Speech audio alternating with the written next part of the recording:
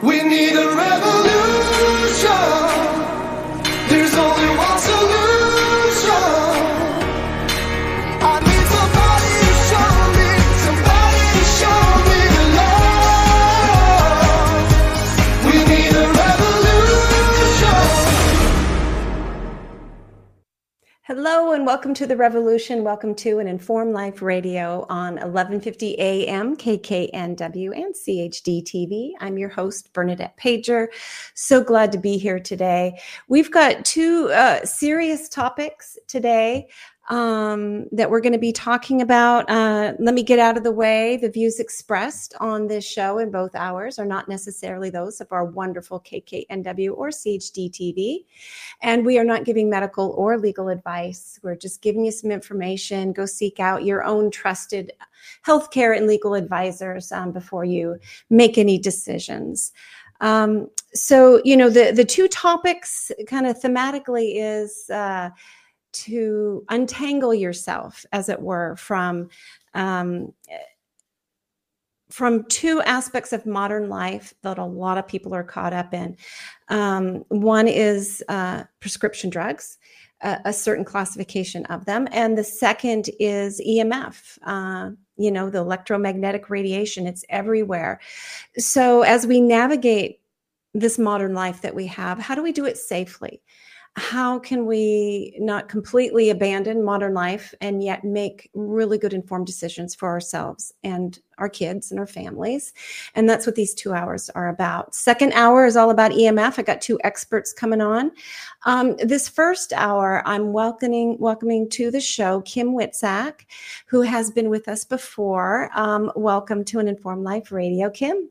Hi, Bernadette. Nice to see you again. It's so nice to see you. And thank you for being on the show today. We're going to start, I think, a little emotionally, and then we're going to get factual. How's that sound? Kind of get the emotion out of the way. Sounds good.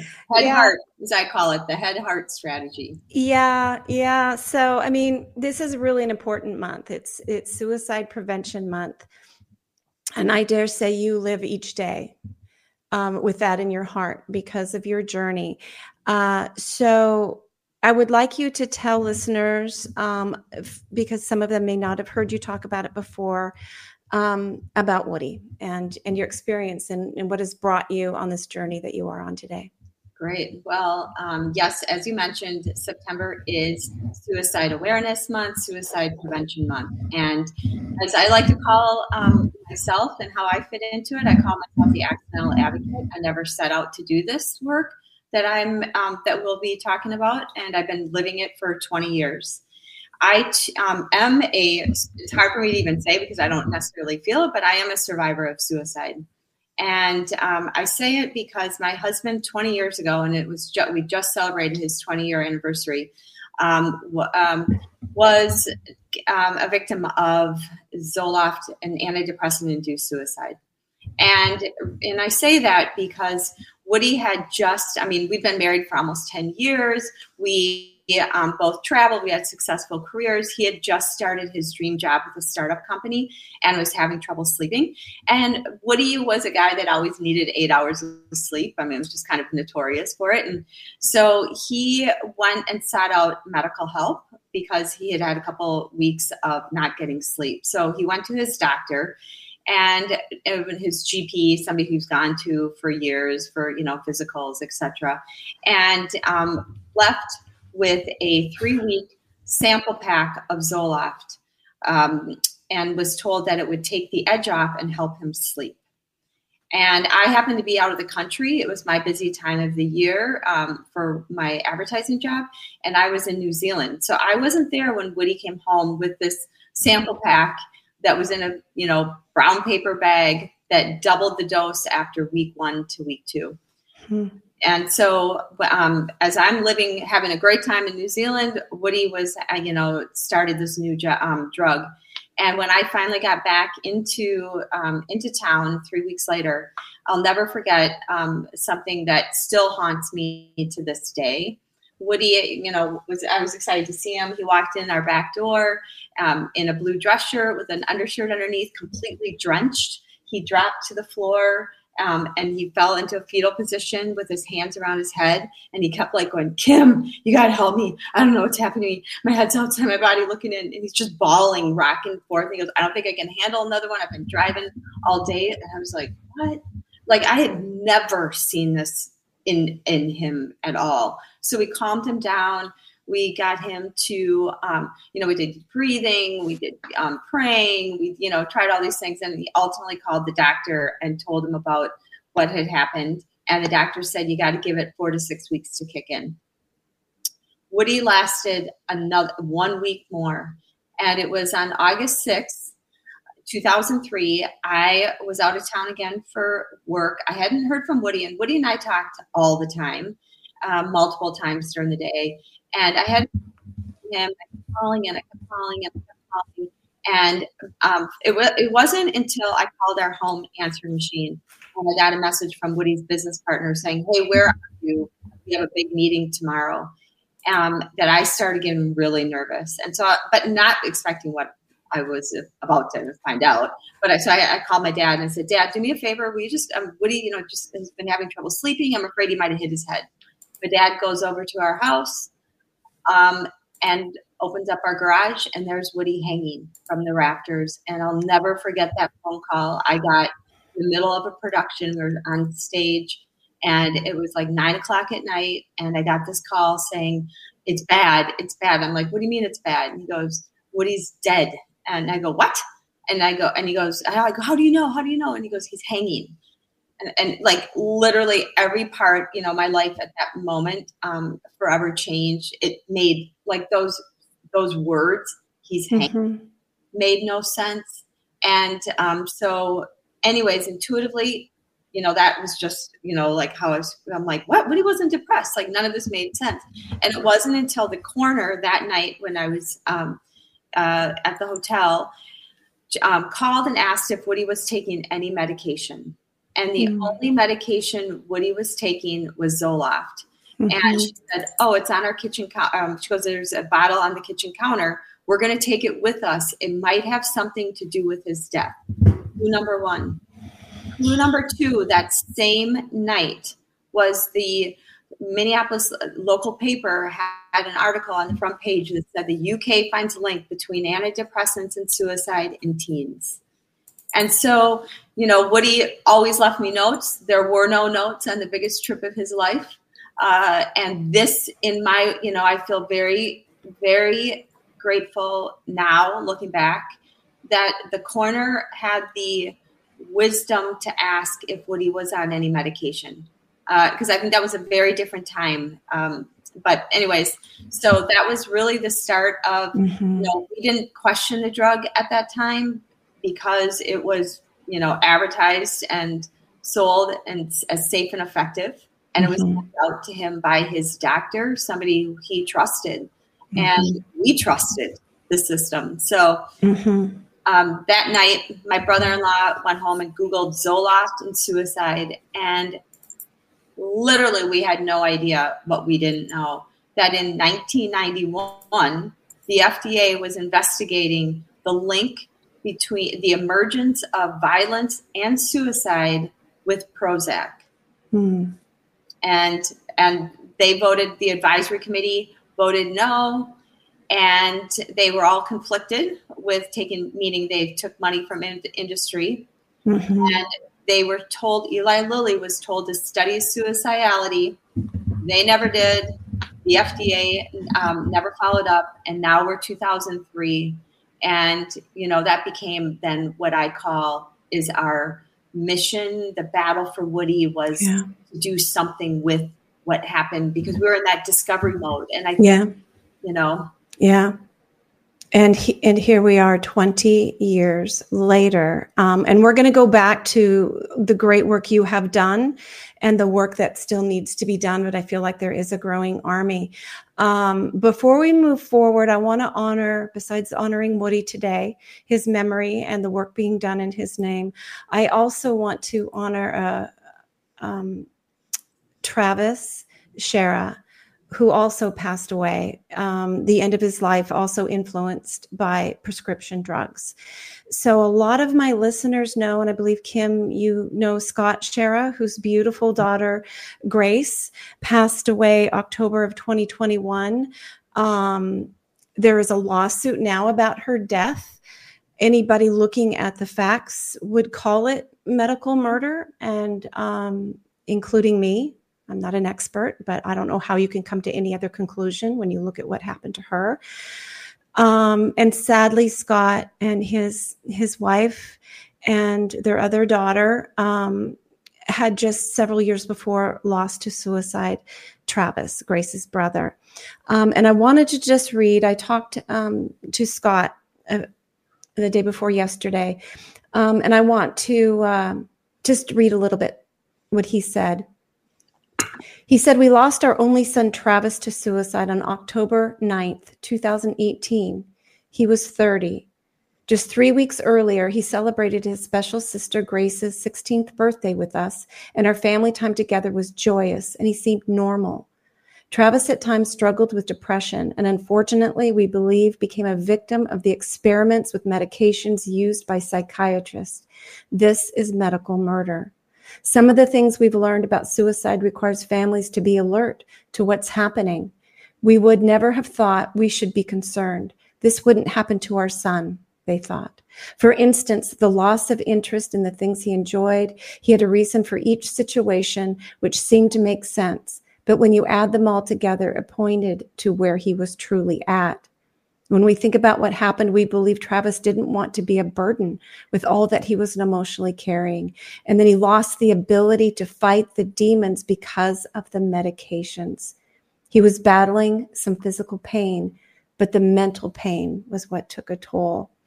And then I want to just say to Scott, if you're listening, your dear wife and daughter, that our hearts are with you. And we hope you know you're not alone in this journey, in the loss of Travis and in the loss of Grace. We fight on for them every day.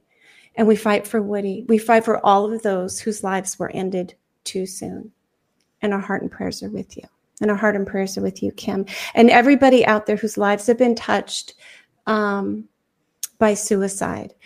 I know that exposure to pharmaceutical drugs is not always a factor in the loss of a life gone too early.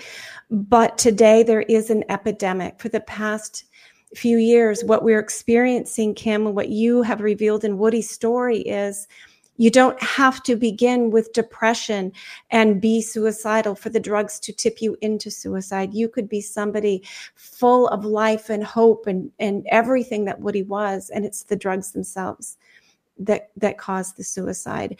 And that's the focus of this show, to bring awareness so that families, you had clues right in front of your face, but you were not told that these were clues. You were not told what you were witnessing. And the Shera family did not either. So many of us don't really understand until afterward. And I guess one other thing I want to say to Scott and to you and others, that from what I've learned in speaking to people who have lost, and I've lost in other ways myself, is that we can't dwell on the what if only I had done this or done that differently. And we can't live that way in life. We every day we get up and we make the choices that we think are best for ourselves and our loved ones. And I think we have to take those painful experiences and do something positive with them, but not dwell there, because dwelling there, it's like we stop living too, and we can't do that. We must live on, because life is good. We're meant to live on. So, okay, enough of that here. So, so I'm going to go ahead and stop sharing here. I just needed to take a big breath for, in honor of Travis. And I know countless and countless of families that I have met over the years, as well as people who I met when I went to a suicide support group. And I think your wisdom of, looking back, I think that's what a lot of us do, is we look back and think, well, what can we do? What should have we done? Could have I done something different? And I know I gave myself grace and permission because I didn't know what I didn't know.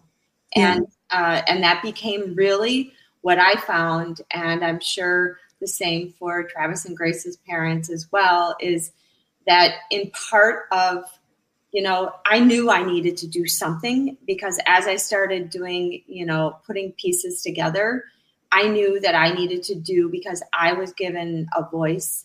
God gave me a voice, gave me this ability to make sure that, that I can do whatever I can so that no other family has to learn the hard way like we did and don't have the information. So that's really where it started. And I think in that process, for me, and I can say for countless other people I've worked with, is that has also helped our own personal grieving to make an understanding of, or give understanding and purpose for this life lost. And, I always think about how Woody lived his life, which was, I'll never judge it based on my how much money I make, my career. It'll be based on my family and my friends and leaving the world a better place. So this is my way of how I can honor his life and death, is to make it a better place. So that's absolutely beautiful. That giving yourself grace is very difficult to do. I think it's a lesson that we need for many aspects of our lives, is how do we learn from the past in a way that feeds the future without, doing sort of the self-harm by living there. None of us is perfect. And you can't go back. Like even in the million, all the times I would think, like, if I know, even just for things, even like an hour ago, I was out walking. I can't go back and go down a different path because I walked, the times it's done.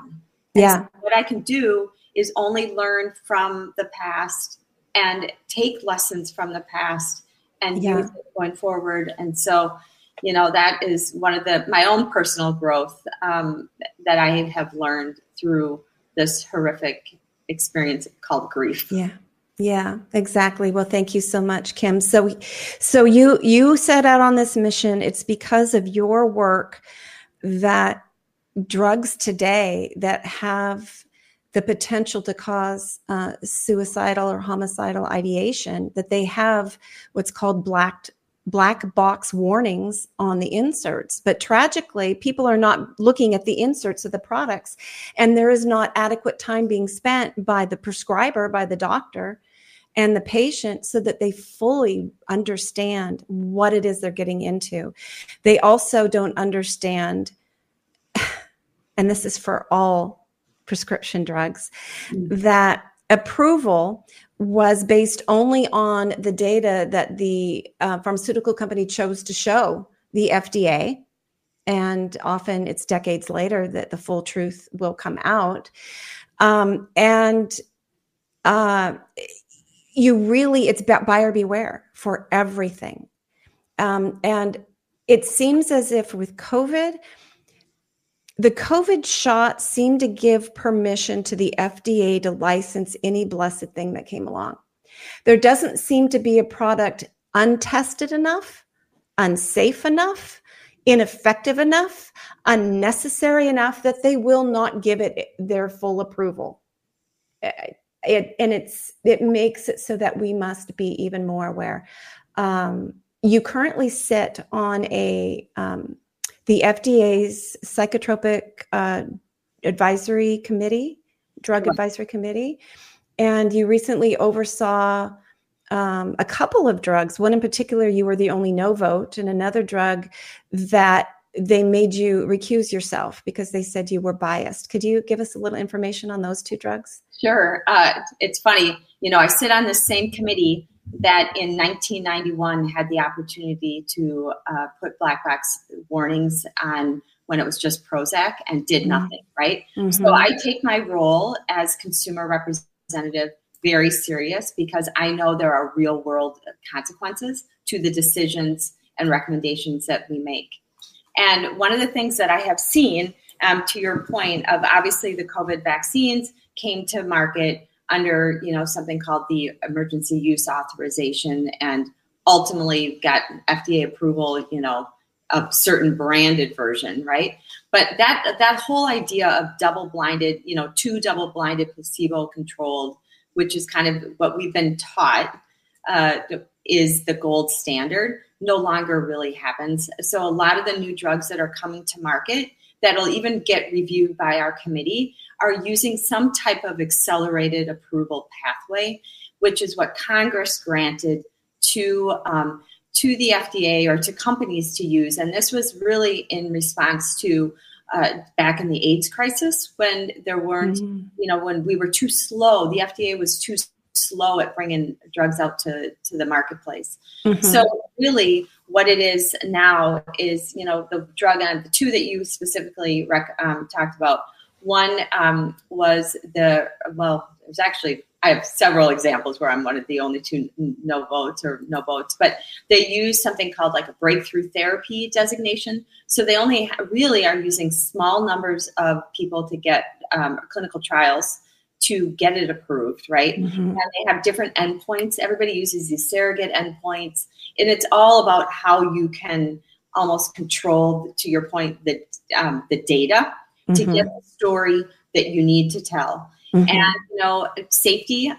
So the one drug was Rexulti, which is an antipsychotic that has currently been on the market. It's currently on the market, but what it got approved for an unmet need, which is one of those other kind of buzzwords, which is another pathway that allows the companies to use lesser standard of data.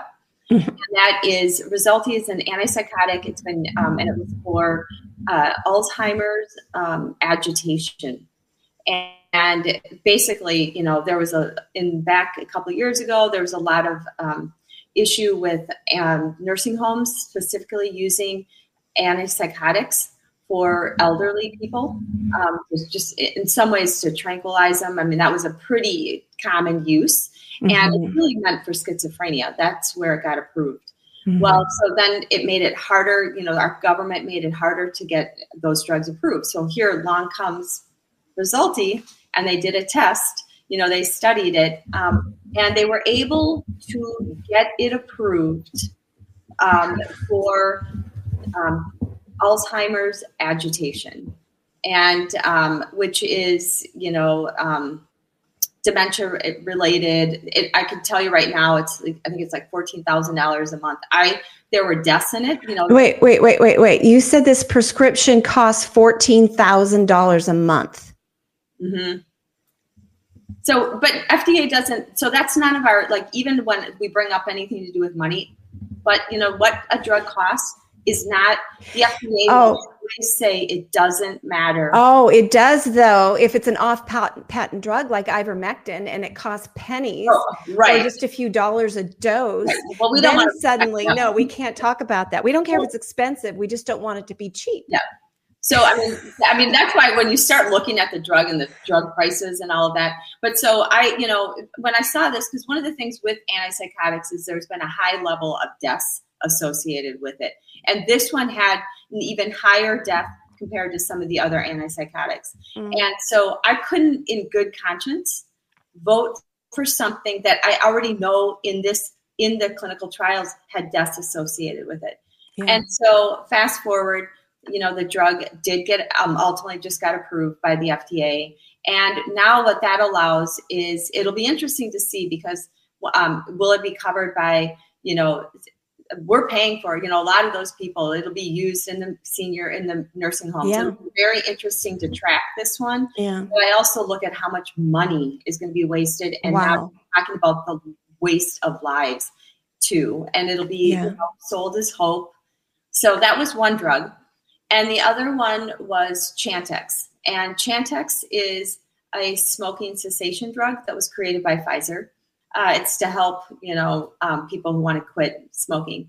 And one of the things about this drug is it had a black box. It had a current black box warning on it for neuropsychiatric side effects, like some violence, psychosis, hallucinations. There were suicides in it. And when Good it came heavens. to market, it didn't originally have black box warnings, but ultimately the FDA put a black box warning on it after, and there at the same time were over 2,800 lawsuits Hmm. that were happening. And that's why the black box warning ultimately got put on it, right? Because these Mhm. side effects were becoming known. And Pfizer settled the lawsuits. And part of the settlement with all of the victims and the lawyers and the experts who had seen all the documents is that they could never tell the story, you know, the victims could never tell their stories in public again. So I met people who, like me, were really active in the Chantix, story and helped, tell this story, worked with the media, etc. And as part of the settlement, they had to take all their websites down. They could never tell their stories in public again as part of the settlement. And all of the documents, because it had very different lawyers than the type of lawyers I had with the antidepressants that worked very hard to get these internal company documents made public. Well, they unfortunately never, the lawyers involved in the Chantix did not get the documents that were reviewed by two very important, Dr. Glenn Mullen, who was involved with the antidepressants as well. He's a psychiatrist from Harvard, so he's used to looking at internal drug company documents. He was one of the experts, as well as Tom Moore, who is the Institute of Safe Medication Practices. Mm-hmm. And both of them said that the documents that they saw belong to the public, right? I mean, there are serious public health crisis information in there that would help the public. Mm-hmm. Well, fast forward, as soon as all of that litigation was done, Pfizer goes to the FDA and says that they want to, they did a new study, the Eagle study. It was done over in Europe, and there's no neuropsychiatric side effects. So they went to the FDA to get the black box warning removed from the drug. Same drug, but everything's the same. But right. So they had so our committee was supposed to review all that data from the Eagle study, and ultimately, with the desire to get the black box warning removed. Mm-hmm. So I had all the data. I was really excited to actually be a part of this hearing, because I think it was going to be an interesting hearing, because I wanted to know about all the lawsuits and the victims and things like that. Mm-hmm. But a couple days before the hearing, I got a call from the FDA that it had come to their attention that I had an intellectual bias, and I got kicked off the committee. And so I remember when I talked to them, because I said, I didn't even know what an intellectual bias was, right? I'm like, I don't even know what that means. So we had a meeting, and there was 10 people on their side, and I wish I could have been a little fly on the wall, because I wanted them to explain why I was being removed. And I remember specifically saying, if you consider safety an intellectual bias, then I'm going to always have an intellectual bias. Mm-hmm. Safety is always going to be my priority, right? Mm-hmm. There's enough people out there saying something, the drugs are good. So that's a priority for me. But they said, and so one of the things I said, well, since I missed the public deadline, or the deadline to be a public speaker, I would still like to come and address the committee at the meeting and the next week. And so can I? And they gave me permission to show up, and I was able to at least say a few things to the committee I should have been on. But the funny thing is, those comments didn't get put into the public record, and there was no discussion of the lawsuits, of the victims who let's hear from both sides, because I always say that it's really important, and we've seen it more than ever with COVID. It is really important that we have debate, right? So, and especially if you're going to take off a black box warning, which is a huge safety issue, mm-hmm. we need to hear from all sides, not just the company supplied data that of course they have a business reason to want the warning to go away. But in an unprecedented move, the FDA actually first time removed a black box warning. And people don't. FDA is beyond captured at this point. They are criminal. It's criminal behavior. I hope everybody listening understands that you absolutely cannot trust what the FDA has licensed, what they've approved, what they have done, what's on the insert. This is really where we are. I mean, we want you to heed black box warnings when they do deem them necessary. And it makes me wonder how terribly dangerous are the drugs where the warnings remain and they don't remove them, or how much money was, I mean, pharmaceutical companies have civil and criminal lawsuit losses as part of their marketing budgets, in essence. If they figure, well, we're going to make $2 billion a year on this drug, if we keep it on the market for 10 years, and we'll probably end up in court because people are going to die and be injured, but it'll probably only cost us $1 billion. But 2 times, we're at 20 billion. So we'll still net profit of 18 billion. So let's do it. I mean, that's how they think. That's how they work. Really business. I always say, Woody's death is the cost of doing business. It's the acceptable collateral damage. He's a number. He's not Tim Woodsack, a husband, a son, an uncle. He's just a number that they can just kind of, the accounting department or actuarial department can figure a number out. But what I found, and through this whole process, is the importance of being able to hold companies accountable, though. And so what was interesting during this whole COVID, I am not as familiar with all the vaccines before the COVID vaccine. And now that was one of the first things that I noticed, is that they gave these companies, the manufacturers, for a rush product that they were taking away all of the, they eventually let the placebo group in the clinical trial get the drug, which means that the control group you don't have. You don't really have no idea to look at safety. No. And you're giving them complete legal immunity. Pfizer, one of the most corrupt companies. And, so that was a red flag, but we need to be able to hold companies. So you're right. With the COVID shots, there are no completed phase 3 trial studies.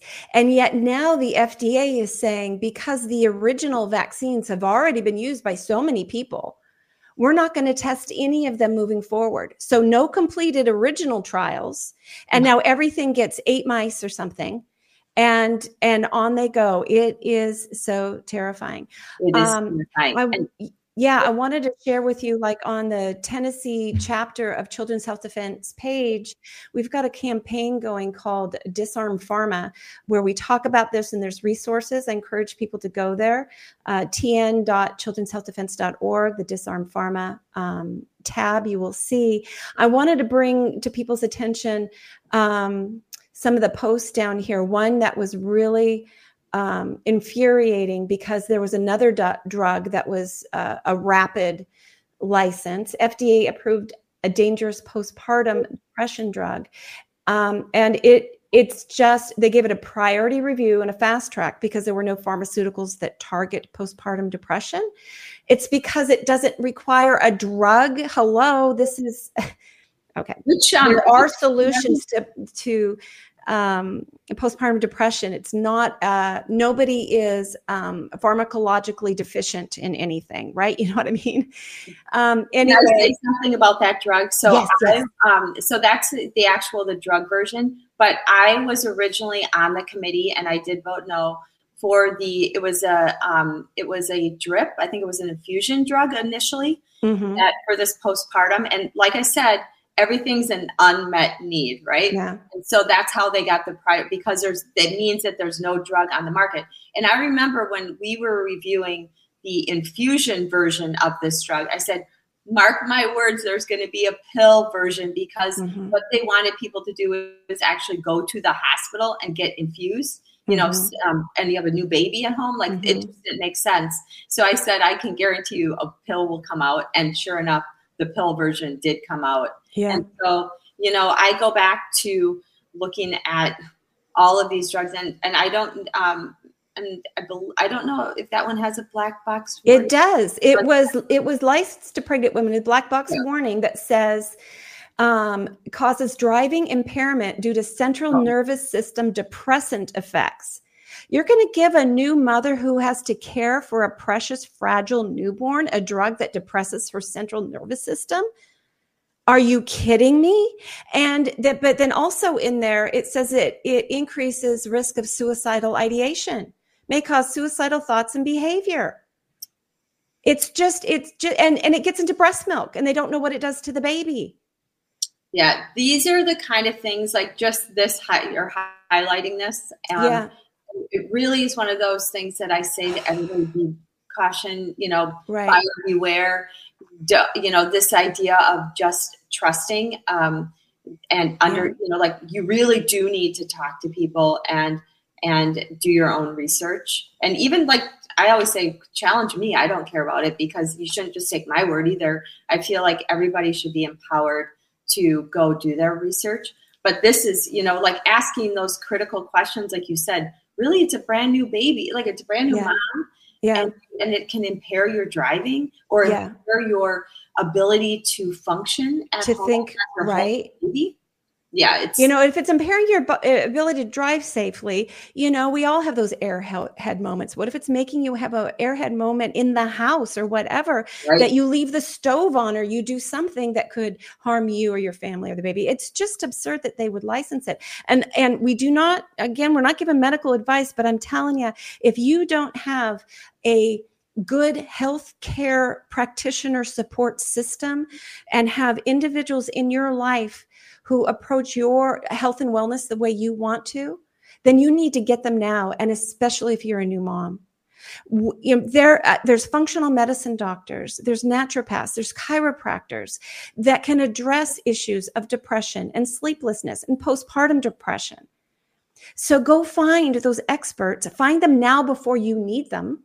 So you've got your support network in place, and they can find holistic and safe approaches to find out what's driving what you're experiencing. And you don't need to go this. And this just infuriates me. FDA says it's an unmet need. It's not met by a patent, high profitable prescription drug, but it's met by nature. It's met by, other forms of healing and wellness. So it's just absurd to me. Anyway. So thank you. So the BMJ. There's another thing I wanted you to talk about. Is you were recently published in the BMJ with the wonderful, and I got to make this bigger so I can read it. Peter Doshi, and who was the other person? Linda Wastilla. Yeah. Oh, there we go. Linda Wastilla. Is that how you pronounce her name? Mm-hmm. Yeah. So tell us about this. I don't have my login, or maybe I never did have one. I'm not able to see the same thing. So tell us what this is all about. It's an article or a letter that you co-wrote titled "Industry Funding and Self-Censorship. How many bite the hand that feeds them?" ? Okay. Yeah. So this was in response, there was an article that basically was talking about the Royal Colleges over in the UK and how much money they get from industry. And they were basically saying, well, it's only not that much, like 1%, is I don't remember the exact number right off. I think it was like 1% of their annual income. But it becomes that whole idea of self-censorship, that if you're in industry, and your institution or your college gets money from the pharmaceutical industry, and even if it's a small percent, and if you are critical of the product, will you actually speak out because your institution or your college is getting money? So it's that idea of like, are you going to actually bite the hand that feeds you? Now, clearly, it's not self-censorship if you're going to go out and promote the product, right? You're going to, that's like a self-censorship that isn't a self-censorship.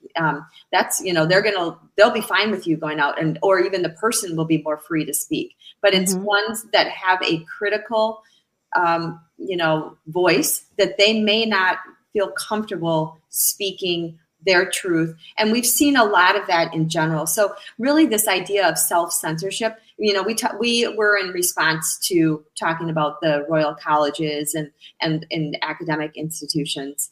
But this idea of self-censorship also happens. I mean, I see it at the FDA committee that I sit on, right? That even if they maybe want to vote or maybe say a few more, like it's more on the negative side of things, right? The more safety concern side of things. Well, if their institution gets funding from the pharmaceutical companies, or if because as researchers, they have to go out and find funding. And so like, if they're afraid that might potentially impact their professional business, will they actually voice their concerns? And so when that is the problem with self-censorship. And so no matter what kind of money, it's almost that money does buy, in our opinions, does buy self-censoring, and so that is the negative side, because what we are supposed to have in a scientific debate is we're supposed to have the debate. We're supposed to have the tension. We're supposed to have the discussions. And if we only have one side that feels comfortable in speaking out, then it can give the false sense that there's consensus over the issues that are being discussed. Like even looking at, we see it all the time, but especially now with like the COVID vaccines, right? Is everybody really on the same page, or are there a lot of people who are afraid to speak out? And so I think, it's this whole concept of self-censoring. And I think it applies more than just the medical. I think it applies to even our, everything. Every day. No, the marketing messages that are pushed on society from many directions leads to the fear of speaking up and self-censorship. And I dare say that is far more powerful than actual direct censorship. Because if you post something speaking your truth and it comes down because you were censored, you become more irate, you get louder, you find more resources, and you go out there to get noisier. But if they've convinced you, if you stand up, you're going to lose your career, you're going to lose your reputation, you're going to lose your friends. People self-censored in every aspect of their lives right now. They're watching on so many topics, not just medicine. Their lives crumble around them, but they're afraid to stand up in public and kind of say, hey, the emperor's got no clothes on, right? Because you're going to be labeled as evil if you dare speak truth. I think you really hit on something so powerful that we must stop self-censoring. Yeah, absolutely. And I think, obviously this was in the medical context, but, this idea really applies to a bigger societal issue. And as individuals, and our own voice, but, when whoever they are, this idea, and sometimes they can even be ourselves, afraid of what our friends are going to say, our community is going to say, or, I'd rather not say anything because I don't want to create any, stress at work. And you start realizing the power of self-censorship to actually work against us as a society. But, so I think this issue, obviously this is just industry and the medical profession, but we really, really should start talking about it on a bigger global perspective, as an individual and community perspective. Exactly. So the time is going so fast, Kim. And, for the remaining of the show, I want to touch on some of the products that we're talking about. Well, of course, it's every pharmaceutical. Buyer beware. Pay attention. Find a good naturopath, functional doctor, somebody you trust to address your issue, and try to go that route. This is Bernadette giving her own personal opinion before you reach for that drug. And if you do end up reaching for that drug, by gum, do your research first before you take the first one. But tell them in particular some of the drugs that have these psychotropic effects that are a concern. I'm going to take this out for now because, and I want to help direct people where they can get more information. Sure.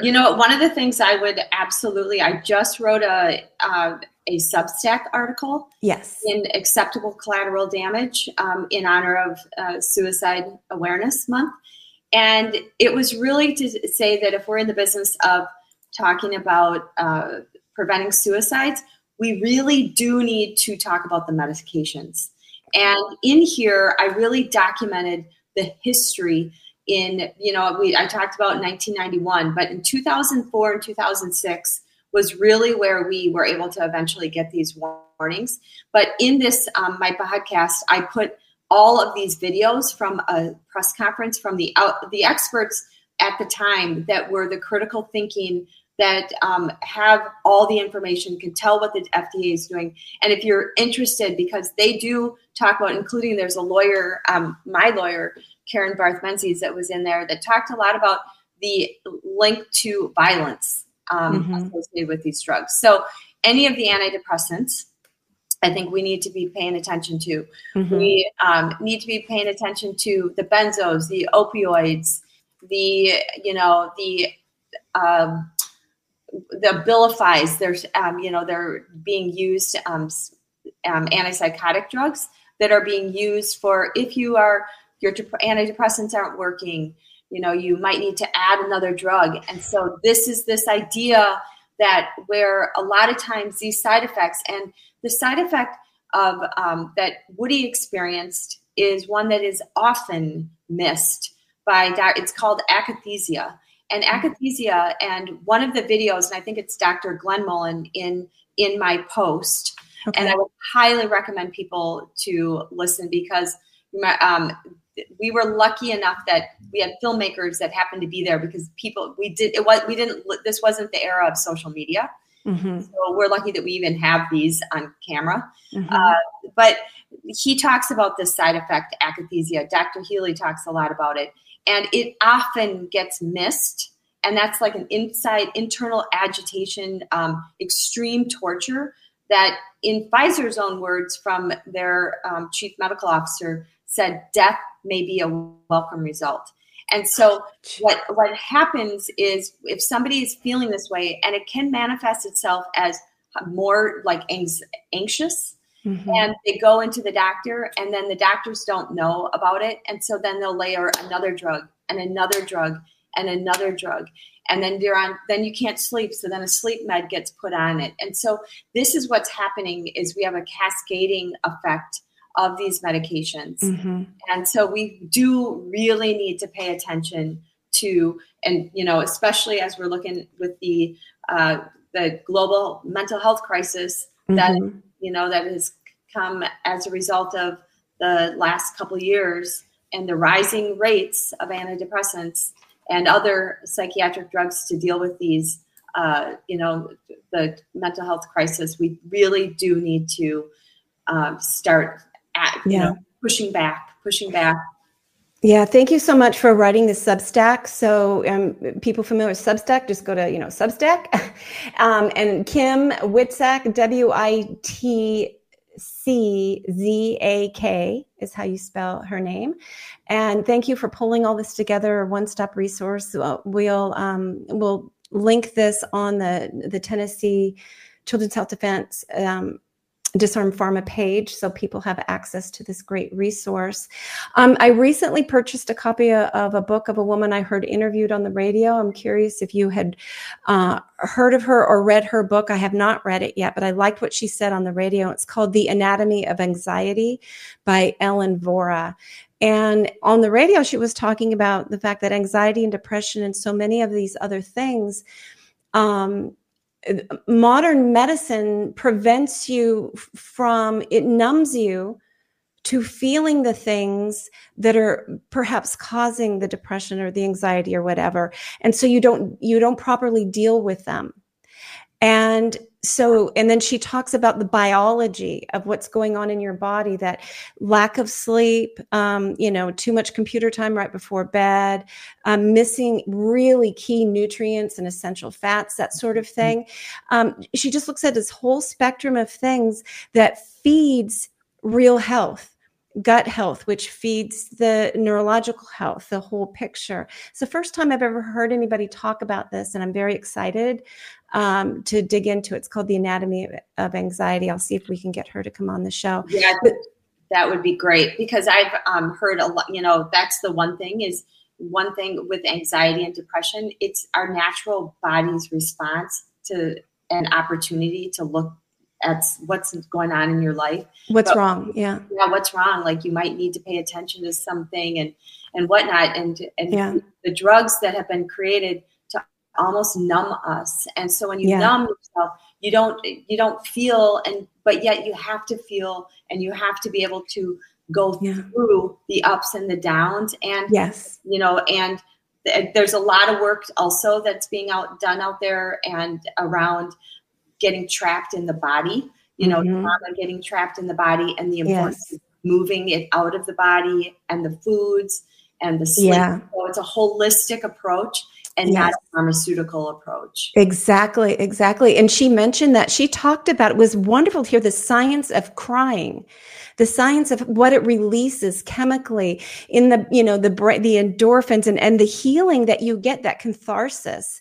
And anyway, so I look forward to more shows where we can bring on people and bring you on again and just talk about how we can help people who are dealing with certain life issues in a holistic way.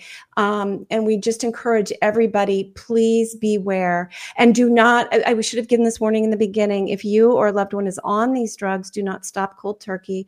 Go seek out a professional, because there's the off-ramp to stop taking these drugs is not an easy one. And you're going to want professional guidance if you decide that you're not going to take this road, or somebody's going to get off of this road. Again, not giving medical advice, but just praying for you all, praying for health and happiness for everybody, and a lot of grace.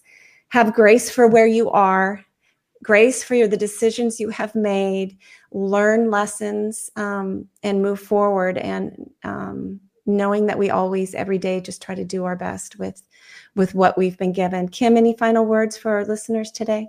I think you said it best, give yourself grace and realize that we have an amazing life, and we can take advantage, and we can stand up. The power of the individual. When we were just talking self-censoring, that we have everything that we need here, and we need to embrace it and learn to use it. Yes. And we are not alone. You are not alone in your journey. Others have gone this path, and, reach out, find that helping hand, and let's do this together. Let's make this world a better place together. I believe we can do that. Kim Witzak, such a delight. Go to kimwitzak.com or find her on Substack. Coming up next, we're going to be talking about EMF, a much less emotional, but not very damaging as well topic that we'll be having with a couple of experts. So you've been listening to an Informed Life Radio on 1150 AM KKNW and CHD TV. I think I actually wrapped up this first hour in time, and the music isn't even playing yet, Kim. I don't often do that. Well, it's really fun. I always love seeing you and having these conversations. You too, Kim. Take care. If you're looking for a publication that delivers honest takes and critical insights into the issues of our day, then look no further than The Flame Paper. The Flame Paper is written for the people, by the people, who aren't afraid to challenge a mainstream narrative, be it healthcare, voter fraud, political correctness, or even the one world government. The Flame is full of timely articles, reports, and expert advice written by freedom-loving, truth-telling experts, journalists, and concerned citizens. To subscribe, go to theflameusa.com. During this unprecedented response to an infection outbreak, it has been made very clear that shutting down lives and businesses is not sustainable or repeatable.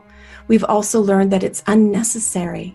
Treatments exist and always exist. For 99% of the population, nutrients and oxidative therapies that support the immune system and improve symptoms are always available to address viral infections. For the less than 1% who need more, inexpensive, unpatentable drugs can be added to the nutrient therapies to improve outcomes. It's time each and every one of us empower ourselves with this knowledge. We need not ever bring our lives to a halt again. We can both save lives and retain the liberty that nourishes us body and soul. Learn more at healthyimmunitynow.org.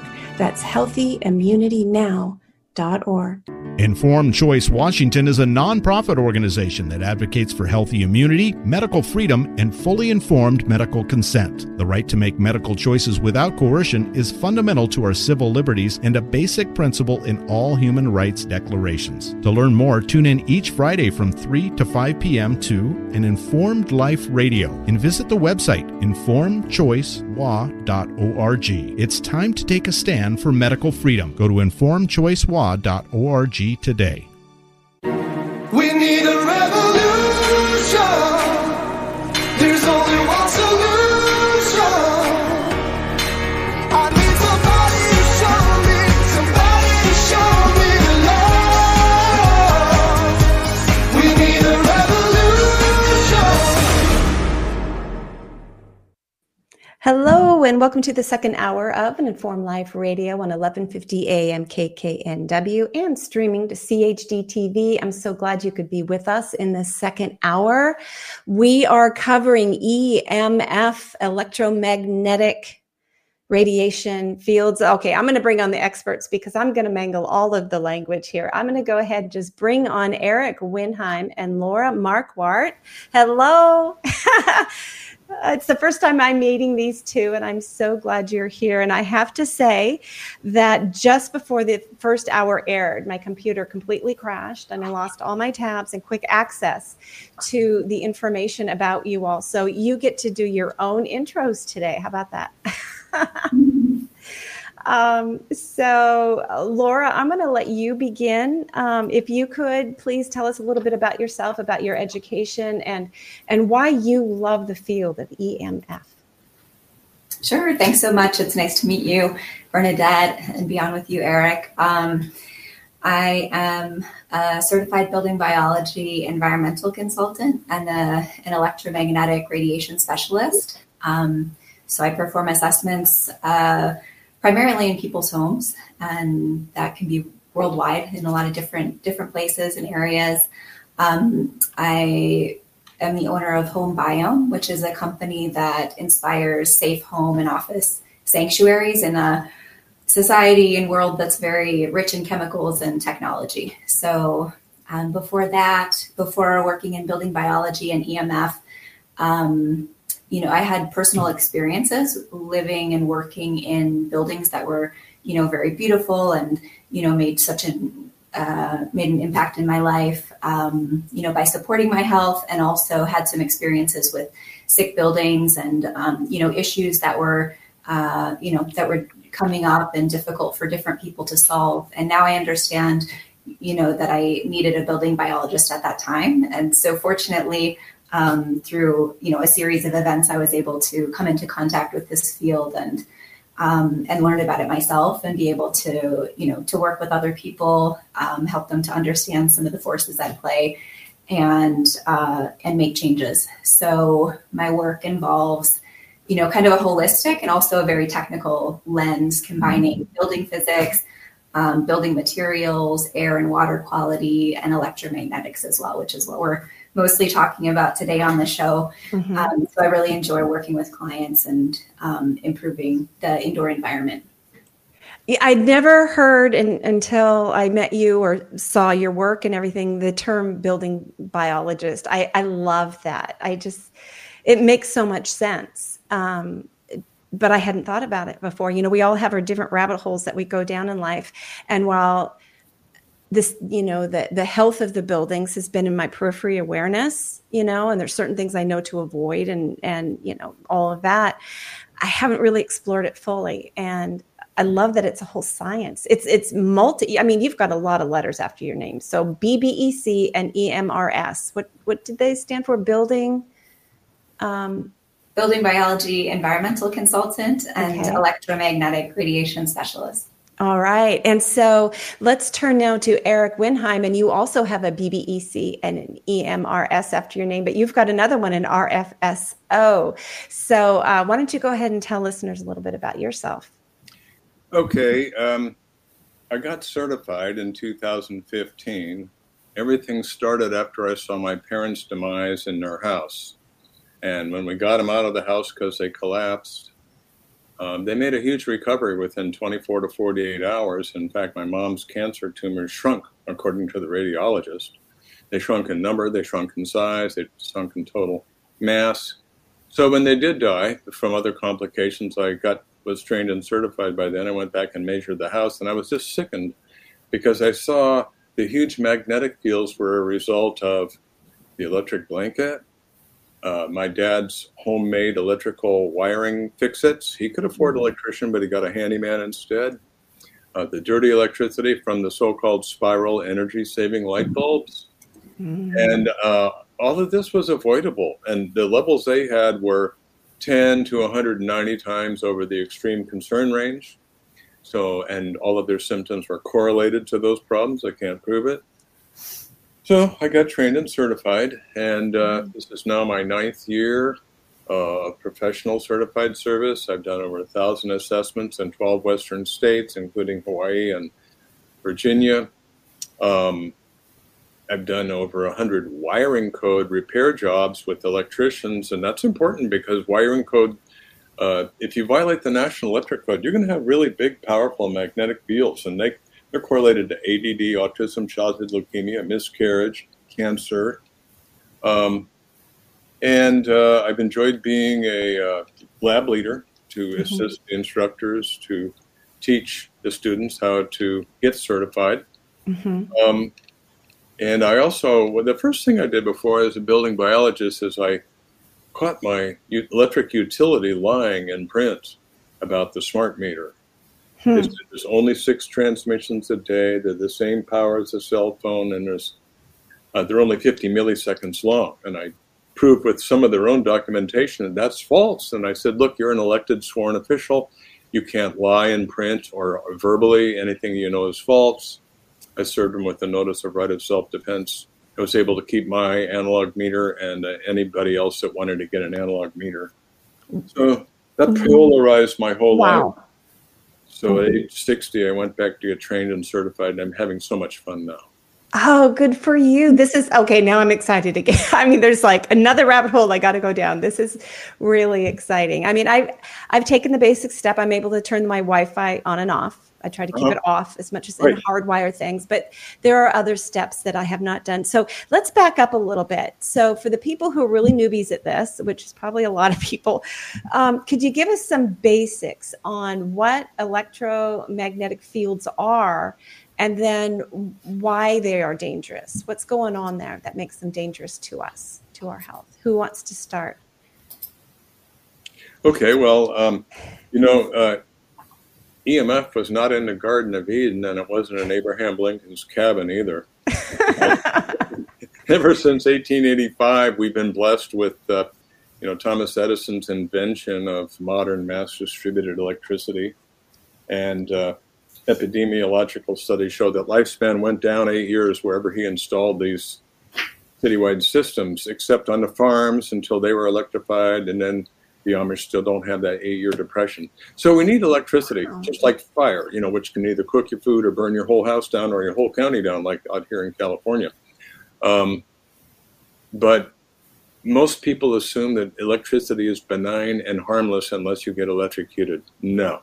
There's a slow way to die and get injured too. And Laura knows a lot about that. It sounds like a good segue. So take it over, Laura.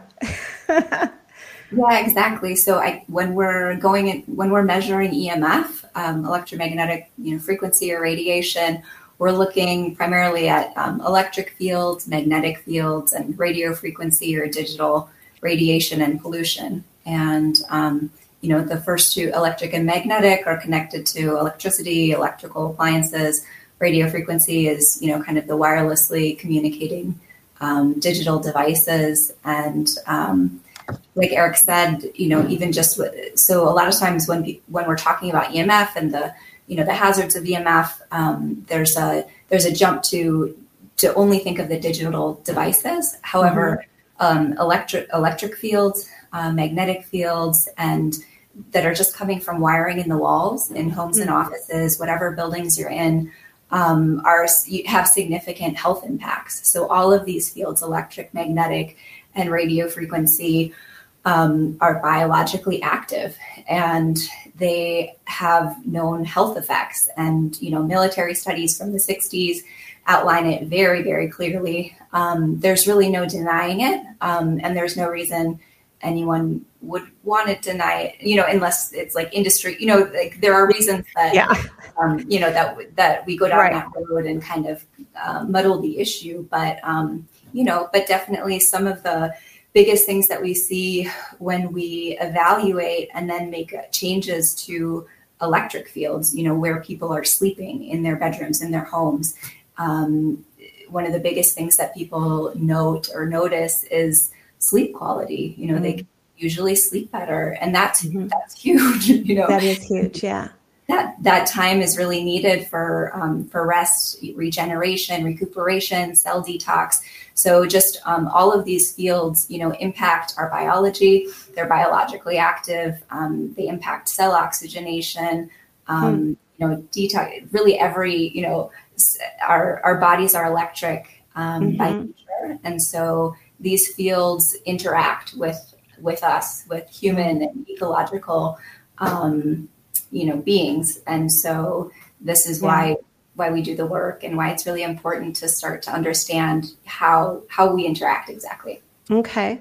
So we love our modern lifestyle to a degree, and we're not going to, go completely the way of the Amish, even though if it would be better for our health. So give us some practical tips, if you would please, about what we do. I mean, where do you begin? Where do you even begin deciding what to do? What's the low-hanging fruit? What's the easy things to do? And what are some other things that might take more construction, as it were, to make your home safer for yourself and your family? Well, everybody's got a body doctor, and they're great for solving trauma, influenza, sickness, anything they can cure with a shot, pill, surgery. But nobody has a house doctor.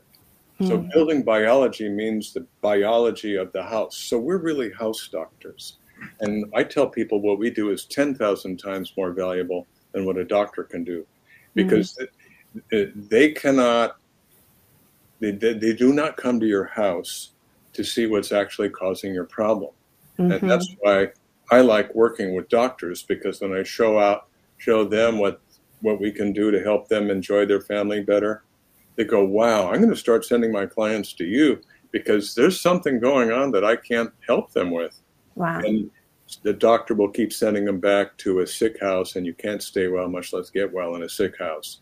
So you should have a professional, comprehensive EMF examination rather than just buying a $50 meter on Amazon, waving it around and say, honey, I checked our house out, everything's okay. Okay, so advice number one is find yourself a qualified home health doctor. And how do you do that? How is that the official term that somebody would search in their area? How do I find? Is there a website that you trust that lists qualified, credentialed? Yeah, right. The Building Biology website has Find an Expert page, and Laura's on there, and so am I. Okay. And people that have passed all the certification, they have a website. They've invested in the equipment.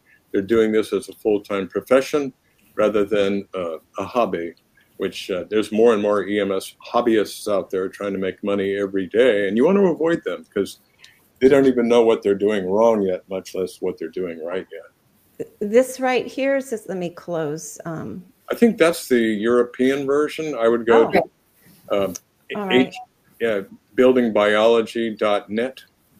Okay, I will. Let me stop sharing that. Buildingbiology.net. I will find that one Yeah. to share with people because often that's the problem with anything in life is you want to go improve something, but you don't know who to trust. So this is Exactly. yeah. Oh, buildingbiology.net. It looks like they're calling it a suspicious page. That makes me think I'm going to the right place because the powers that be know that they don't want you to find this. And Laura knows how much it costs to get trained and how much it costs to get your basic set of instrumentation. Wow. You're basically bringing the doctor's office out to the person's house. Exactly. Oh, I think it might have changed to buildingbiologyinstitute.org. Okay, we'll try that. Let's see if that does not come with a warning that I'm going somewhere dangerous. I don't always trust that warning because, a lot of the places I visit that, powers that be are trying to silence. Yeah, I'll look it up for you here while we're looking. Yeah. Uh-huh. I'll share this one now and we'll see if I believe I do have it now. So thank you so much for that. So yeah, finding an expert is good. So that's up on the top when you get there. It's on the top menu bar. Okay. It's kind of small, but yeah, it's at the top. You made me just think, and this is a little bit of a squirrel, which I tend to do is, let's see, there we go. If you can't find it, I got a shortcut you can go to. Is this it? That's it. Yeah. Yay. Okay. You Building go to- Biology Institute. I'm going to bookmark that and go check that out. That looks You good. can go to find an expert at the top. Okay. Find an expert research. Green- There we green go. label. Yeah, There that's we it. go. Find an expert. Okay. And- So they're certified consultants, BBEC, EMRS at the top. Click on that woman with that one right there. There we go. Very nice. Thank you so much for that. We will share this resource. This is all kinds of specialists to really know what you're dealing with. So I would think then, especially from what you've been saying, that the most important room maybe to start with, I don't know, you get the doctor in, he'll tell you, but is your bedroom. If you get that quality of sleep is absolutely critical. Yeah, exactly. The thing is that sleep deprivation is used as a weapon against prisoners in prisoner of war camps. But sleep deprivation is very common in America for a lot of different reasons. Yeah. And unless you get good sleep, you don't get complete melatonin release, which is your master antioxidant rest and repair hormone. So you're going to have a shorter, more painful, more expensive life if you don't get good sleep. And Laura knows that when we produce a sleep sanctuary, people go, oh my gosh, I feel so good in the morning. I'm like a fully charged battery ready to go. Wow, a sleep sanctuary in your home. I love that. That's And then wonderful. we have a fact sheet. There's under resource page, you can go to fact sheets. There's a fact sheet about Nice. sleep Okay. sanctuary. Yeah, and so many of our young people, the young generation, the teens and the 20s and 30s, they live upside down. And, they're up all night, they sleep during the day, they're exposed to all this, and it's just how they live. And it's just like, there's just so much being taught in school that I don't agree with anymore. And I want you in the schools. I want you telling everybody in kindergarten, sleep's very important. And here's why. Did your mama make you a sleep sanctuary that doesn't have any EMFs? If we're going to indoctrinate them, let's indoctrinate them with some really good stuff for their health. Well, the sad thing is most classrooms nowadays are radiation chambers. Oh, that's true. Exactly. That's right at true. the center on the ceiling, there's a radiation dispenser called a Wi-Fi access point, and it's showering these kids with extremely high levels. Wow. And they're going to the nurse's office with headaches, nausea, fatigue, even vomiting. And the school doesn't want to hear about it because they've got a 10-year contract with some Wi-Fi company to keep this equipment updated all the time. Wow. I think wouldn't it be cool if parents in a school district would get together and then hire a doctor to come check out the health of the school and then try to make some positive changes? I know years ago in one of my son's schools, we all chipped in to replace the fluorescent light bulbs with lighting that I don't remember now, but it was safer. I don't know how, it didn't have the whatever it is that was giving kids headaches and such. But we need to get proactive on that. We can't expect the industry, and our schools are part of industry anymore. They get contracts. They put money over health of the children. And then it's the Wi-Fi, it's the building lighting. There's probably a whole lot of things surrounding them. And then cell tower might be out next to the football field. So you've also got that nearby in a lot of schools. And then they wonder why the kids can't concentrate. And then they start diagnosing them all with having ADHD. Mm-hmm. Exactly. It's unbelievable. Like, what Eric was talking about, they're just becoming, when I was in elementary and high school, we didn't have we didn't have Wi-Fi routers in the classroom. It was just, before my time. And I'm really grateful for that. But I was in classrooms where there was, fluorescent lighting. I didn't have any windows in, most of the classrooms. It's very, that's painful enough. And now we're adding layers and layers of radiation, which is, the Wi-Fi, kids carrying their cell phones in their backpacks in their hands, using them all, they've got the cellular antennas on, the Wi-Fi antennas on, the Bluetooth antennas on, location circles on. And then as well, as you said, there's actually, towers and antennas being installed, high power, for cell phones and for other purposes on top of the schools themselves or, in the football field. So it's so many layers. Many layers. Yes. Such a big problem. So now I know we're bringing in the doctor, but could you talk to us a bit once you get the doctor in, what kind of changes will we see? Will we be recommended to do? Can you give us some examples? Sure. It's pretty simple. Well, first of all, the doctor has to look beyond the allopathic formula of shots, pills, surgery, and radiation. They have to realize that the home environment is part of the person's health too. And what's in the refrigerator, but that's a whole other show. Okay. Right, yeah, and what you eat. And then the simple thing is you can deliver faster internet with cables. Okay, you don't need to shower all the children and marinate them in Wi-Fi radiation all day long. No. But got to hardwire. That's what we do here. We have fiber optic, and then I've hardwired my laptop. And then you're up against most of the parents, which believe this is harmless. They've been duped and deceived by the FCC, which is a captured agency, according to Harvard Ethics Department, Norman Allister.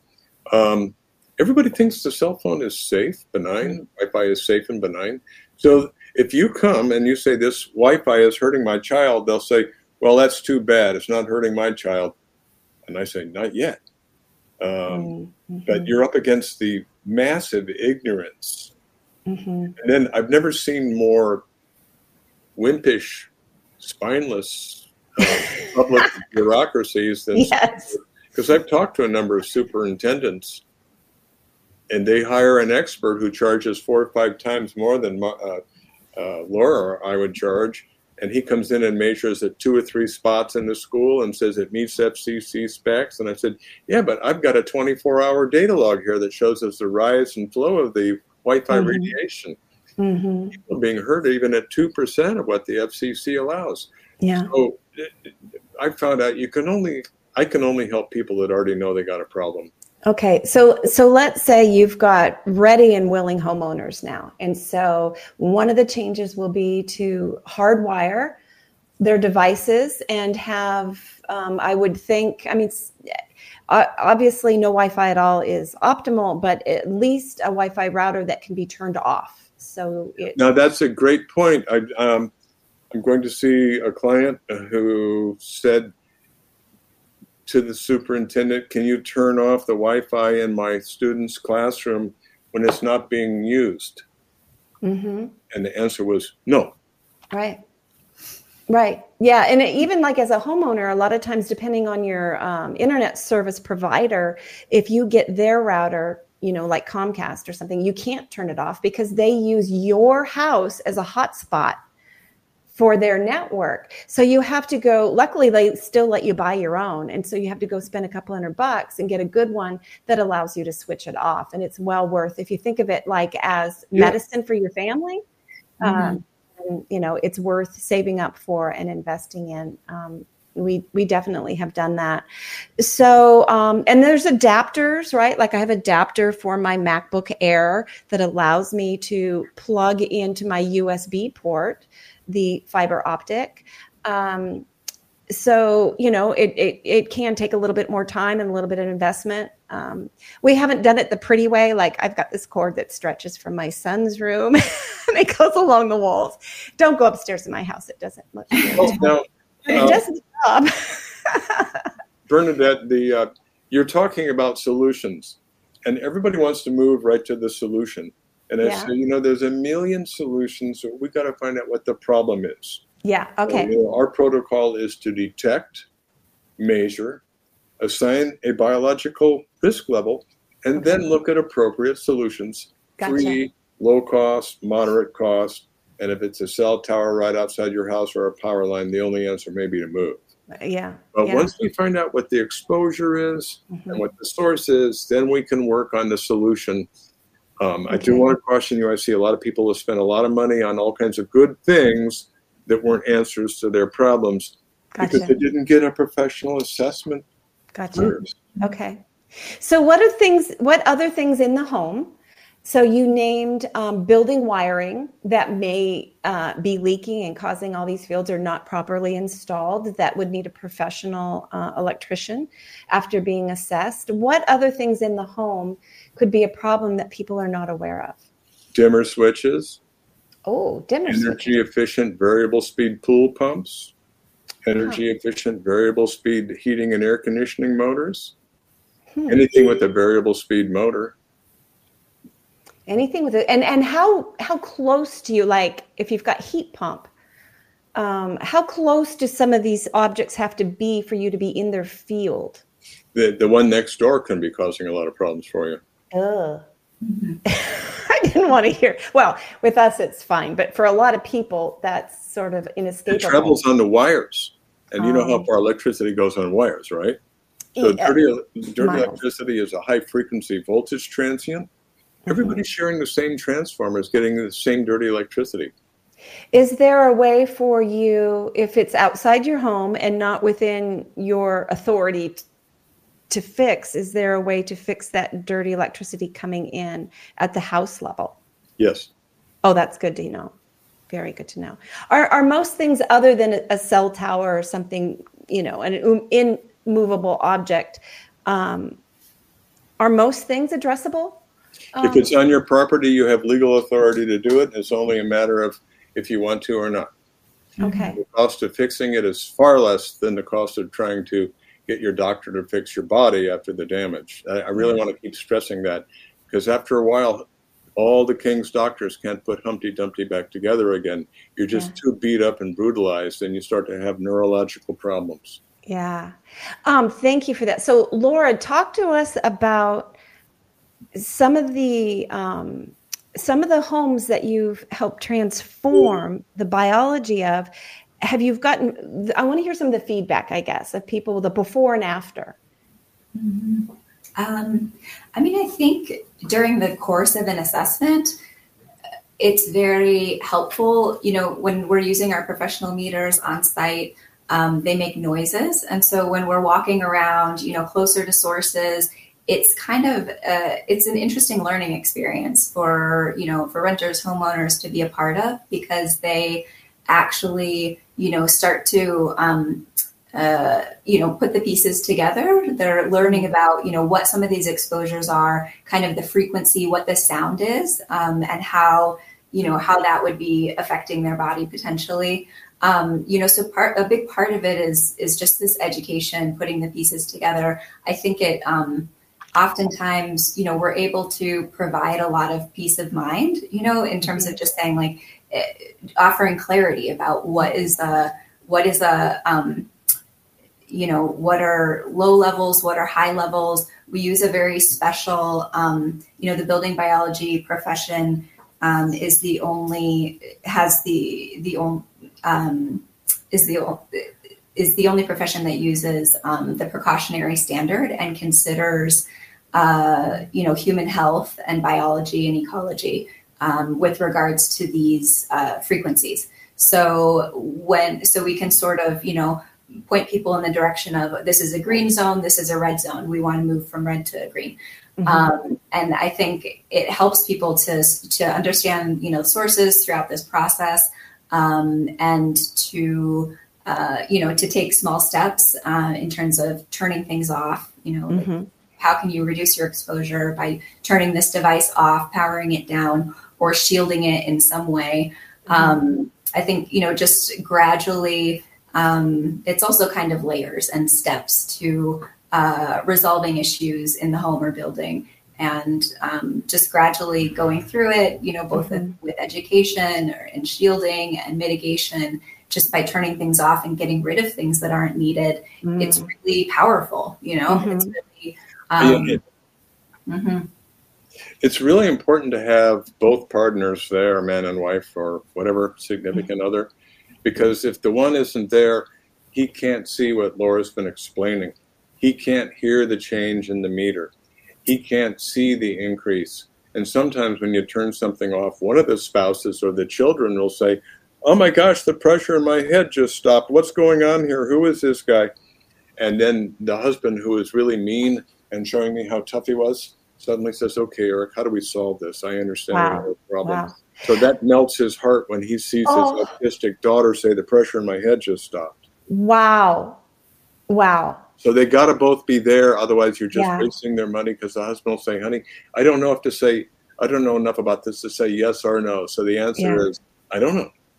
Wow. And, I think about the times when, you're going along, cooking, doing whatever in your home, and then the power goes out. And you didn't realize how loud your house was until the power goes out. And it feels so different. It's like instant peace, even though it might be dark. I hear that a lot. Yeah, When PG&E here cuts off the power because their wires keep falling off the poles.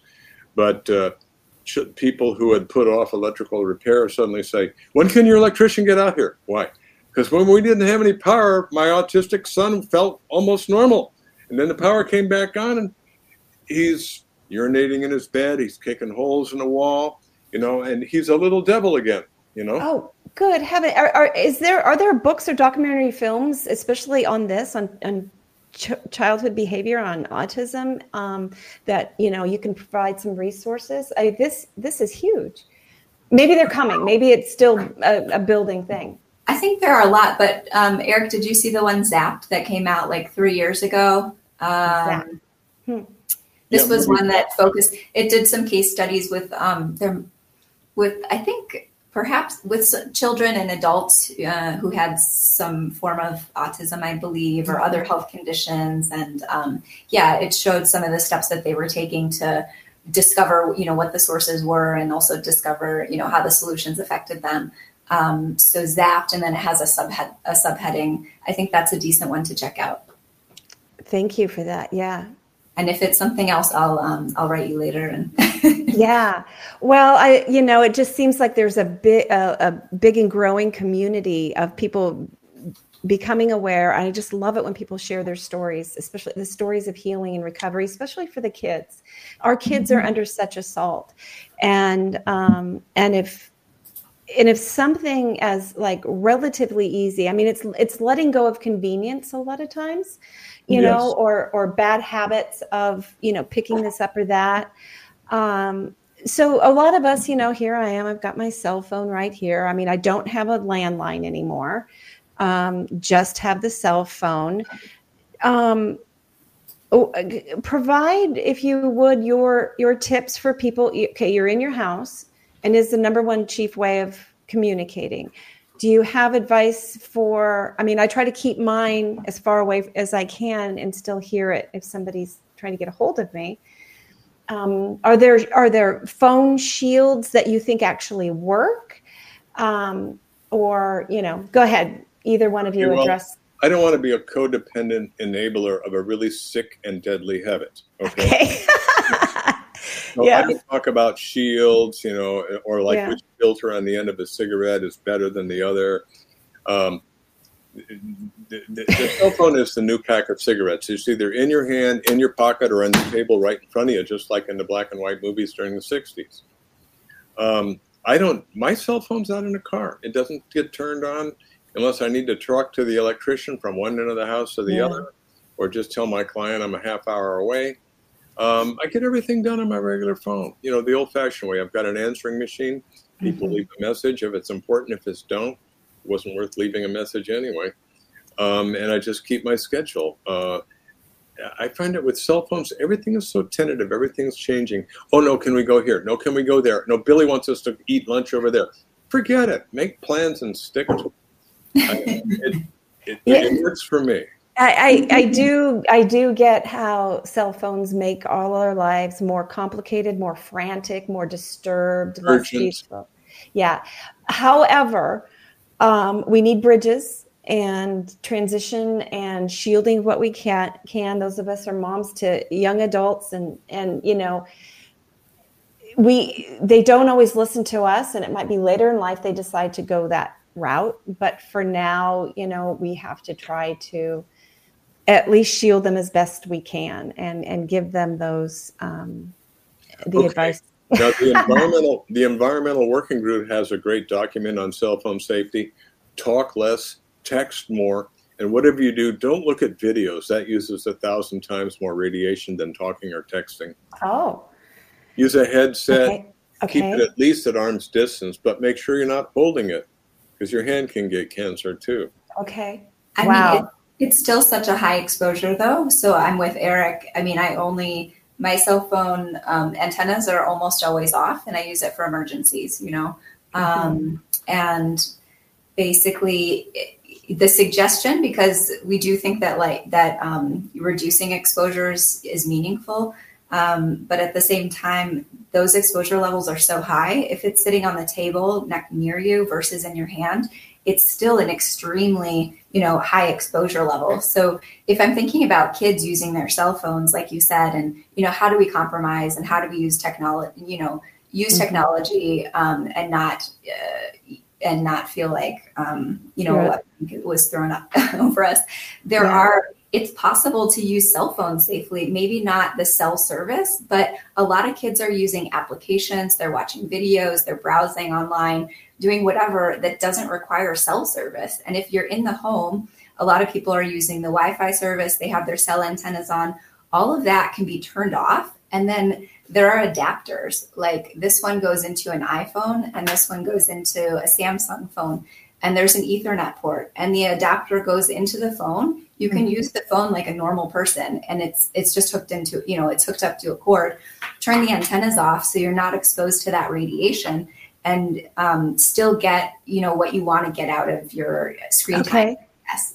Okay. So you can even hardwire a phone, make sure you disable the antennas, and that might be a way to navigate this. I get you. I would love to transform what we've become in society to something different, but we got to take people on this journey, and my own loved ones are included. I guess I should include myself in that, because there's my phone, although I do have that awareness. Step one is awareness, right? Okay.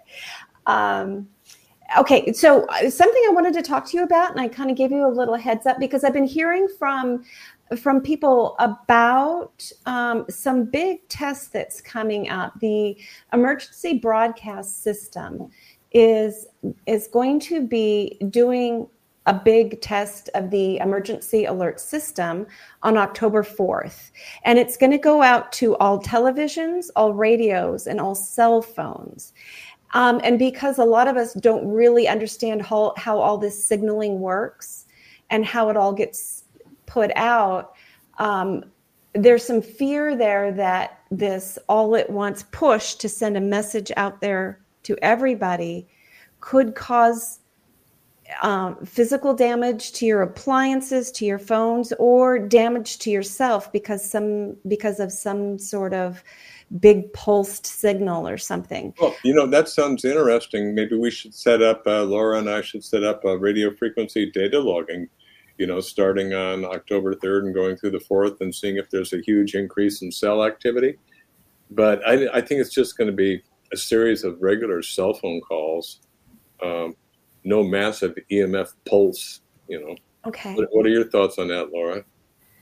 Along the same lines, I mean, we're constantly living in a massive EMF, pulse environment. I don't think, I've heard, a lot of concerns about this and speculation. And I think, just the general situation that we find ourselves in is, it's high EMF. This is, we need to consider our everyday, every moment, exposures that we have control over. And this, I think, is essentially, an Amber Alert that people are receiving, potentially, these messages that people are receiving on their phones, and they're receiving a lot of other messages throughout the day. So.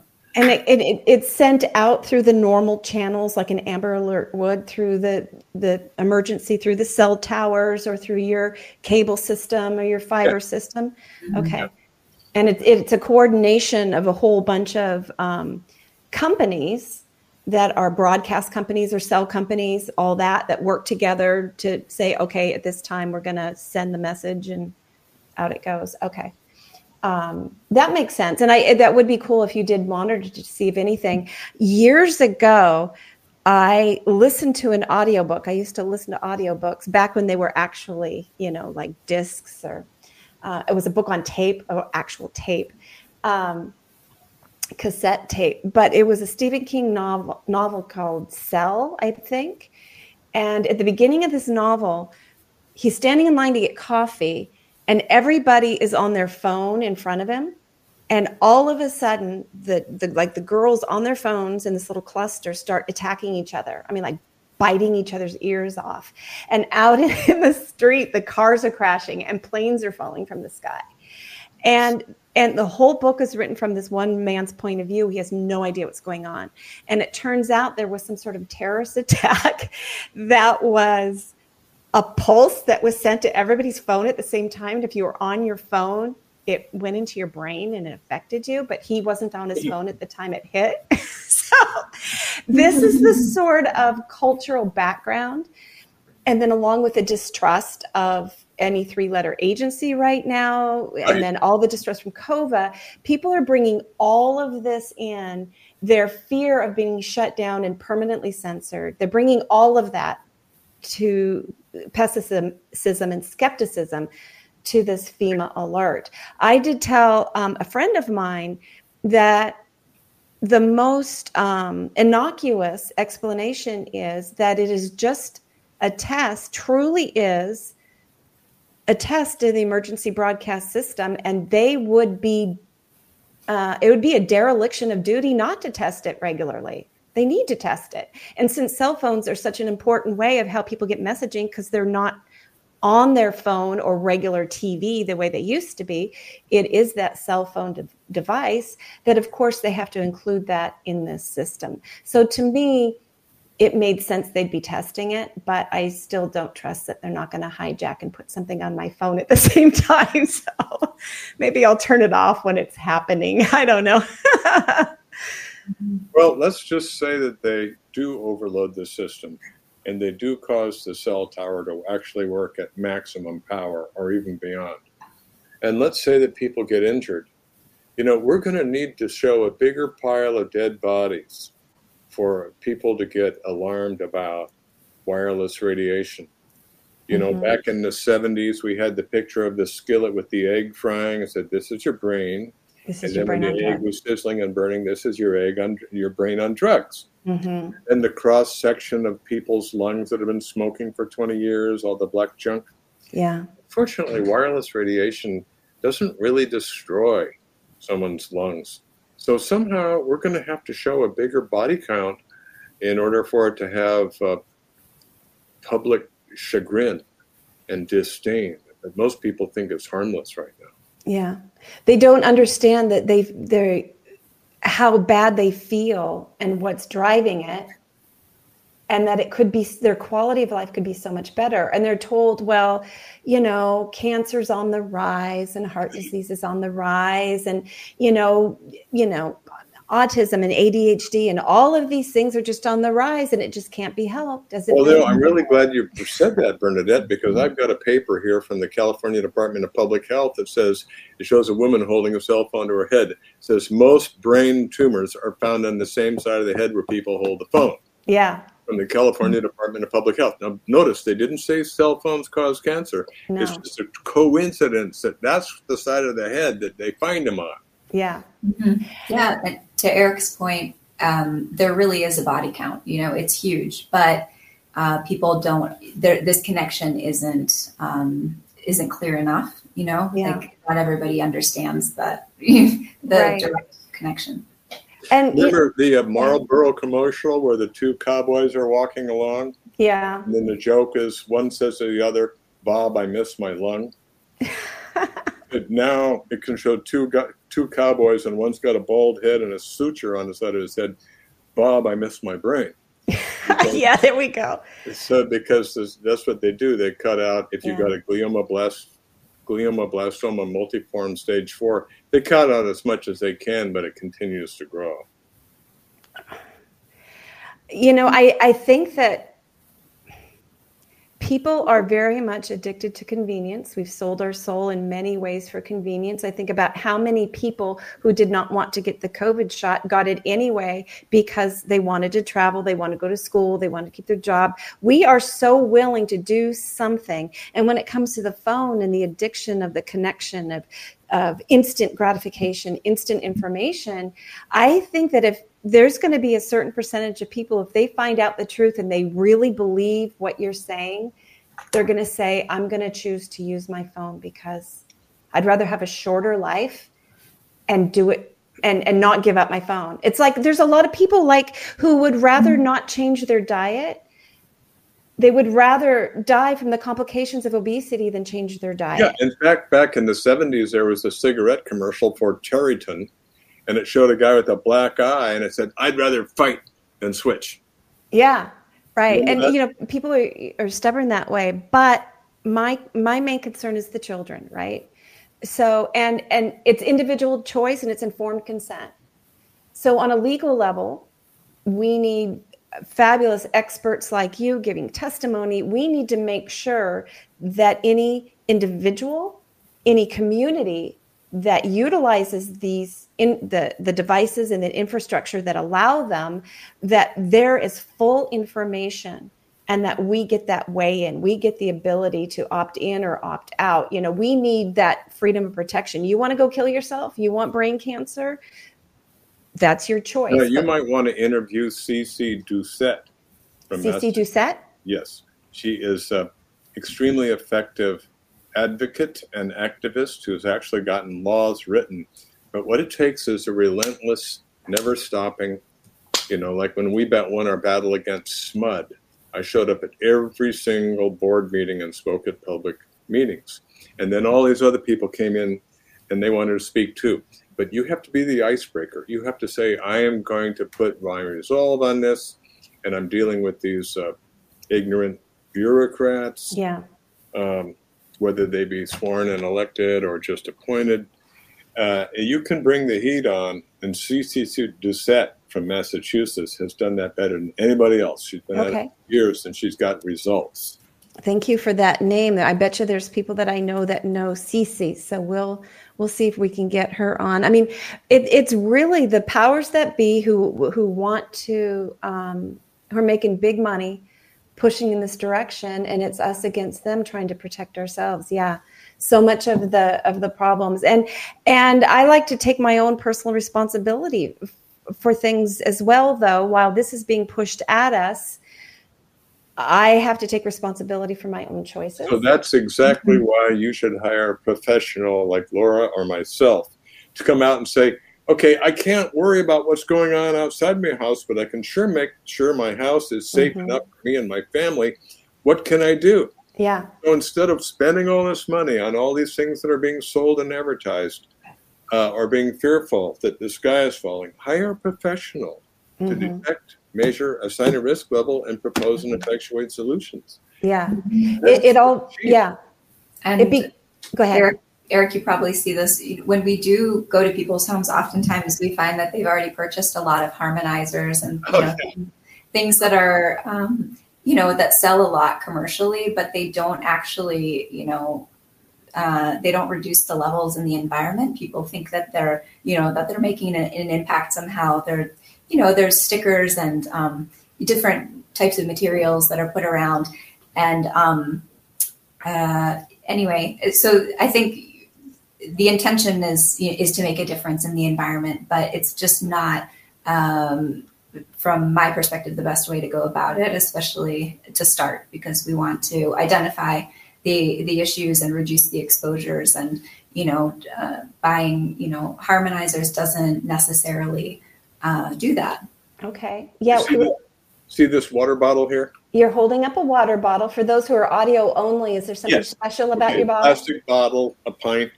Okay. So I got hired by a teaching professor at Stanford University, and he wants me to come down to his house to do a whole home assessment. Okay. So the first thing he does is he pulls these two things out of the closet, and it's something about this size wrapped with copper wire. It looks like a giant bobbin of thread, if you've seen those. Mm-hmm. And he said, could you test these for me? I said, how should I test them? What are they supposed to do? He said, they're supposed to neutralize all the EMF in the house. So I said, are you serious? Yeah. So I spent 10 minutes. I said, I don't see they're doing anything. How much do they cost? Well, they're normally $2,500 a piece, but I got two, so the total was only $4,000. Oh, good heavens. So, and then Laura, that same person is going to probably argue with you, and you charge them $150 an hour. Mm-hmm. Say, look, sir, you got flatly ripped off. Surprised you didn't send them back as soon as you find out they didn't do anything. Mm-hmm. It's probably a great market too, and I don't know any of the products out there. I mean, I've seen them, I've not evaluated them. I'm not disparaging anything in particular here, but I would imagine a lot of us are very gullible right now. We're at that stage where we don't want to give up our things, but now we're afraid for our health, and we want to believe something as easy as a little sticker. A sticker on your phone. On my phone, or a special necklace, or some copper wire in the closet is going to make it, oh, it's all gone now. I can just keep living and not think about it. I mean, really, that's, mm-hmm. Yeah. And I guess that's why I do believe in supplementation, nutraceuticals, that sort of thing, especially used as medicine. But, so many people will buy all these supplements because they're not willing to actually do the hard work of changing their diet and making sure that they're eating grass finished, pasture raised, nutrient dense food, right? So we like shortcuts. It's probably part of our survival mechanism, is we like to figure things out, make life easier, but modern life is so easy, it's killing us. Well, good health doesn't cost, it pays. Oh, and yeah. You can't stay well, much less get well in a sick house. And the doctor never comes to your house. Yeah. Okay, we're down to the last 2 minutes, so I want each of you to tell people where to find more about you. So Laura, you go ahead. Okay. I can, my website is www.homebiome.org. And I'm on Instagram at homebiome, HOMEBIOME. And then for email contacts, for questions or to set up, remote or on-site appointments, I can be contacted at info at homebiome.org. Wonderful. Thank you. And Eric, what about you? Okay. Go to Windheim EMF, Windheim, WIND. There we go. HEIM. Okay, thank you. You're welcome. Windheim EMF on YouTube, or I got 140 videos there, or just put it in Google and you'll get to my website. Check it out. There's a contact form. I'll be happy to assist you. I provide 10 minutes of free consultation to anybody to see if they have a concern that I can help solve. That is so excellent. I'm so glad to have met both of you. You've taught me so much in this very short amount of time. And it really aligns so much with my approach to a lot of aspects of life of, if you don't have a healthcare practitioner that you trust, that's aligned with you, go get one. And now I've widened that to include a home biologist. Now say it again. What is it? A building biologist. Building biologist. There we go. Eric Winheim and Laura Marquardt, thank you so much for joining me on Inform Life Radio. Have a healthy weekend. Thanks so much, Bernadette. Yeah, thank you. You're listening to an Inform Life Radio on 1150 AM KKNW and CHD TV. We will see you next week. Hi, I'm Brad Dacus, president and founder of the Pacific Justice Institute. For over 25 years, PJI's mission has been to defend religious freedom, parental rights, and the sanctity of human life. PJI has protected patients from being taken off life support and stood up for citizens around the country facing job loss for medical decisions that should be left between them and their doctor. For free legal representation and resources, visit pji.org. Hi, I'm Lynn Redwood, president of the nonprofit Children's Health Defense. Our chairman and our entire team are devoted to ending the epidemic of illnesses and disorders plaguing our children today. Through legal action, we're working to hold industries and government agencies accountable and to establish safeguards to prevent further harm. We're working overtime during this COVID-19 crisis to keep you informed about the politics and science of rush vaccine candidates. Freedom and our children's futures have never been more in jeopardy. But we can succeed. With your help, we can stop the devastation and give our children and grandchildren the healthy future they deserve. To learn more about what we're doing and how you can help, visit childrenshealthdefense.org and sign up for our free news. Please visit childrenshealthdefense.org today. Are you suffering from a sinking feeling that the COVID-19 pandemic is being blown out of proportion and that nothing in the news is making any sense? If so, then there is a fact-based, science-driven news show designed just for you. My name is Del Bigtree, and I am the host of The High Wire, the world's most trusted news source in digital media when it comes to accurate, science-based reporting on the COVID-19 pandemic. From COVID-19 vaccine development to mask mandates, school shutdowns to job layoffs, The High Wire goes beyond providing you with the most accurate, evidence-based investigations. We send you links to the sources for all of our reporting so that you can further your own investigation and come to your own informed conclusions. High above the agenda-driven circus of mainstream media, we do not run. We do not hide from the truth. Instead, we walk the high wire. If you care about truth, then join us on Instagram, Twitter, Roku, and our website, thehighwire.com.